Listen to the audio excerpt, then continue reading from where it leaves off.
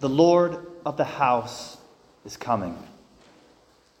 I was talking to a student this week who was sharing with me a lot of frustrations that her life has not necessarily gone the way that she had wanted it to, that some things had happened in her family, and she had this question now of, why did God allow all this? I know, and I'll give you the answer right now. We ask that question, but we know that someone can't really answer that. And so I asked a few questions, like what's it like where you're at, what's been happening? And it turns out that from this stuff in her life, that she has actually been turning to God, and she's been growing in that relationship with Him, such that she felt comfortable coming to the Newman Center and coming to talk to Father Matt.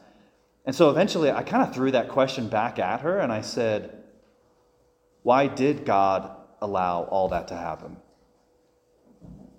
And she said, I think because He wanted me to choose Him. There's something in our faith that God can work through good,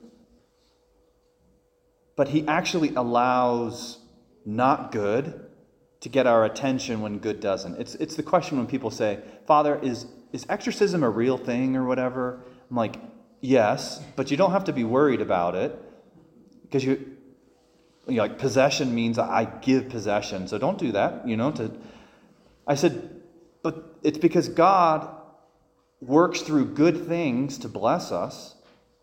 But when that doesn't get our attention, He allows the evil one to do what he will. He allows bad stuff to happen because sometimes that's what's needed to get our attention.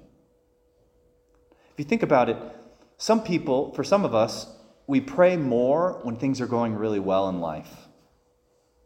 For others of us, we pray more when things are not going well in life.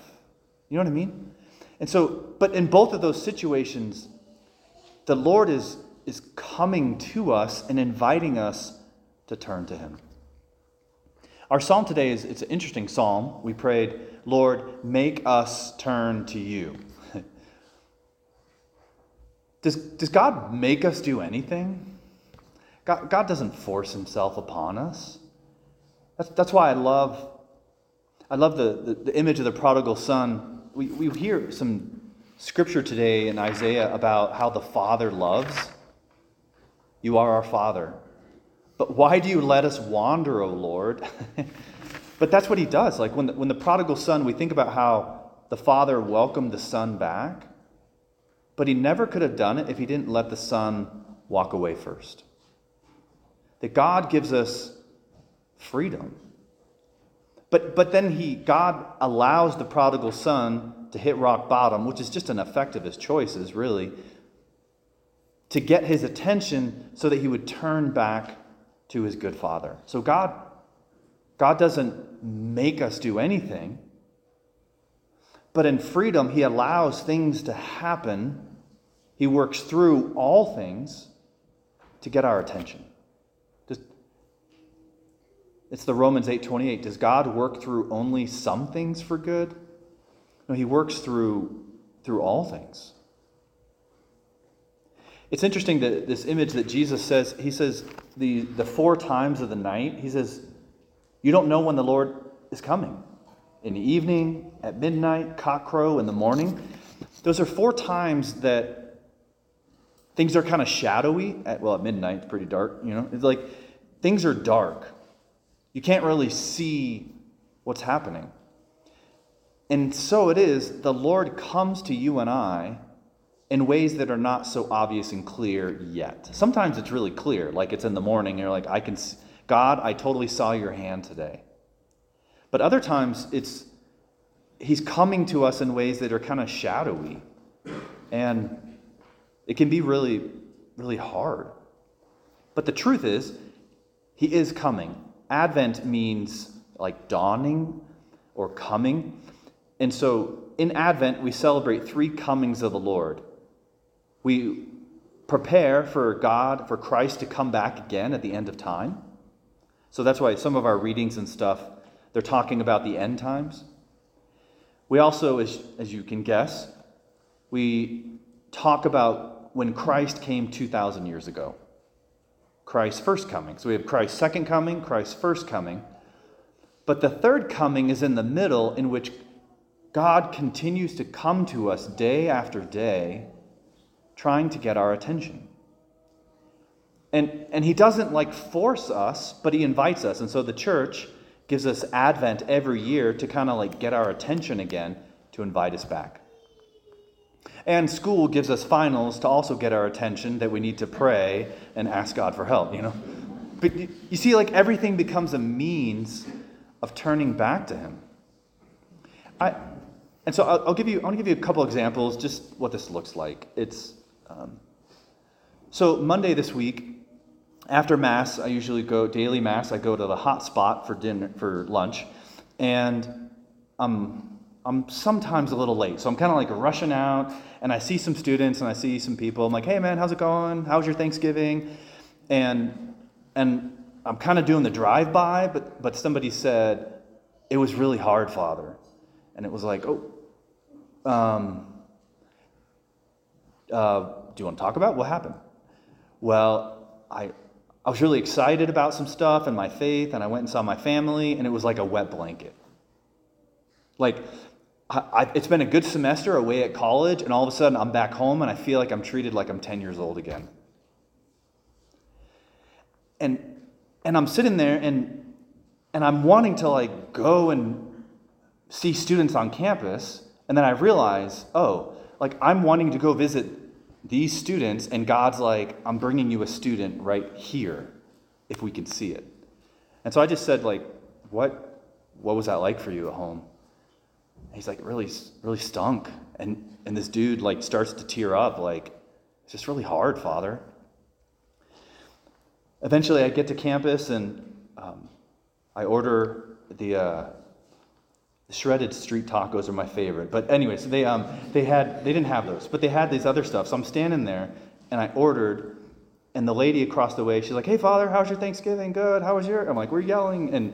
And then she comes over and she says, I have to tell you though, on the way back up after Thanksgiving, I was in one car and my kids were in a different car, and stuff happened, and all of a sudden my car rolled, and I'm like, oh my gosh, are you okay? She's like, I'm okay. But if my kids had been in their usual seats where they always are, I don't know what would have happened. And I said, wow, what was that like for you? And she just starts crying. She's like, I'm just so grateful for my life and for my kids today. And I gave her a hug and took my quesadilla, and but it's like I was just going to get some food, and God's like, no, I'm doing something. So my point here is, while we live our lives, God is trying to do something. He's trying to get our attention if we have eyes and ears to see.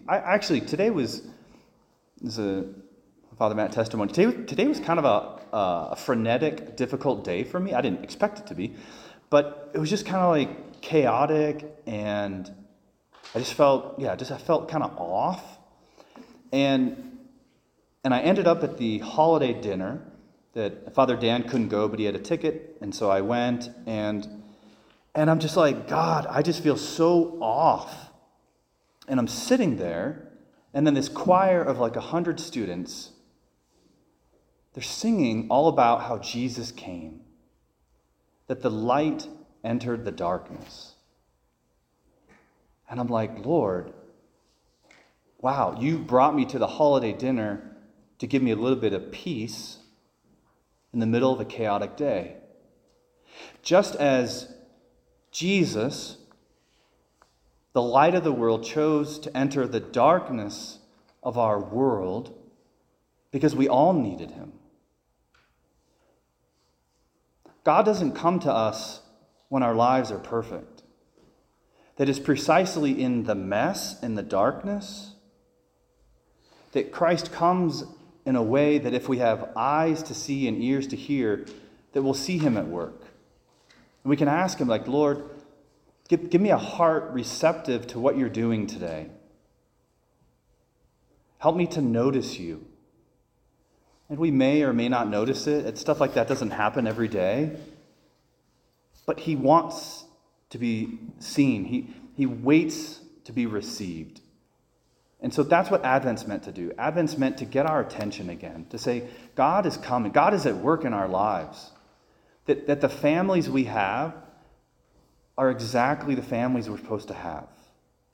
That the difficulties we're going through right now, even though I wish they would just go away, that somehow God is trying to come to us in the middle of that. That God is inviting us to turn to him.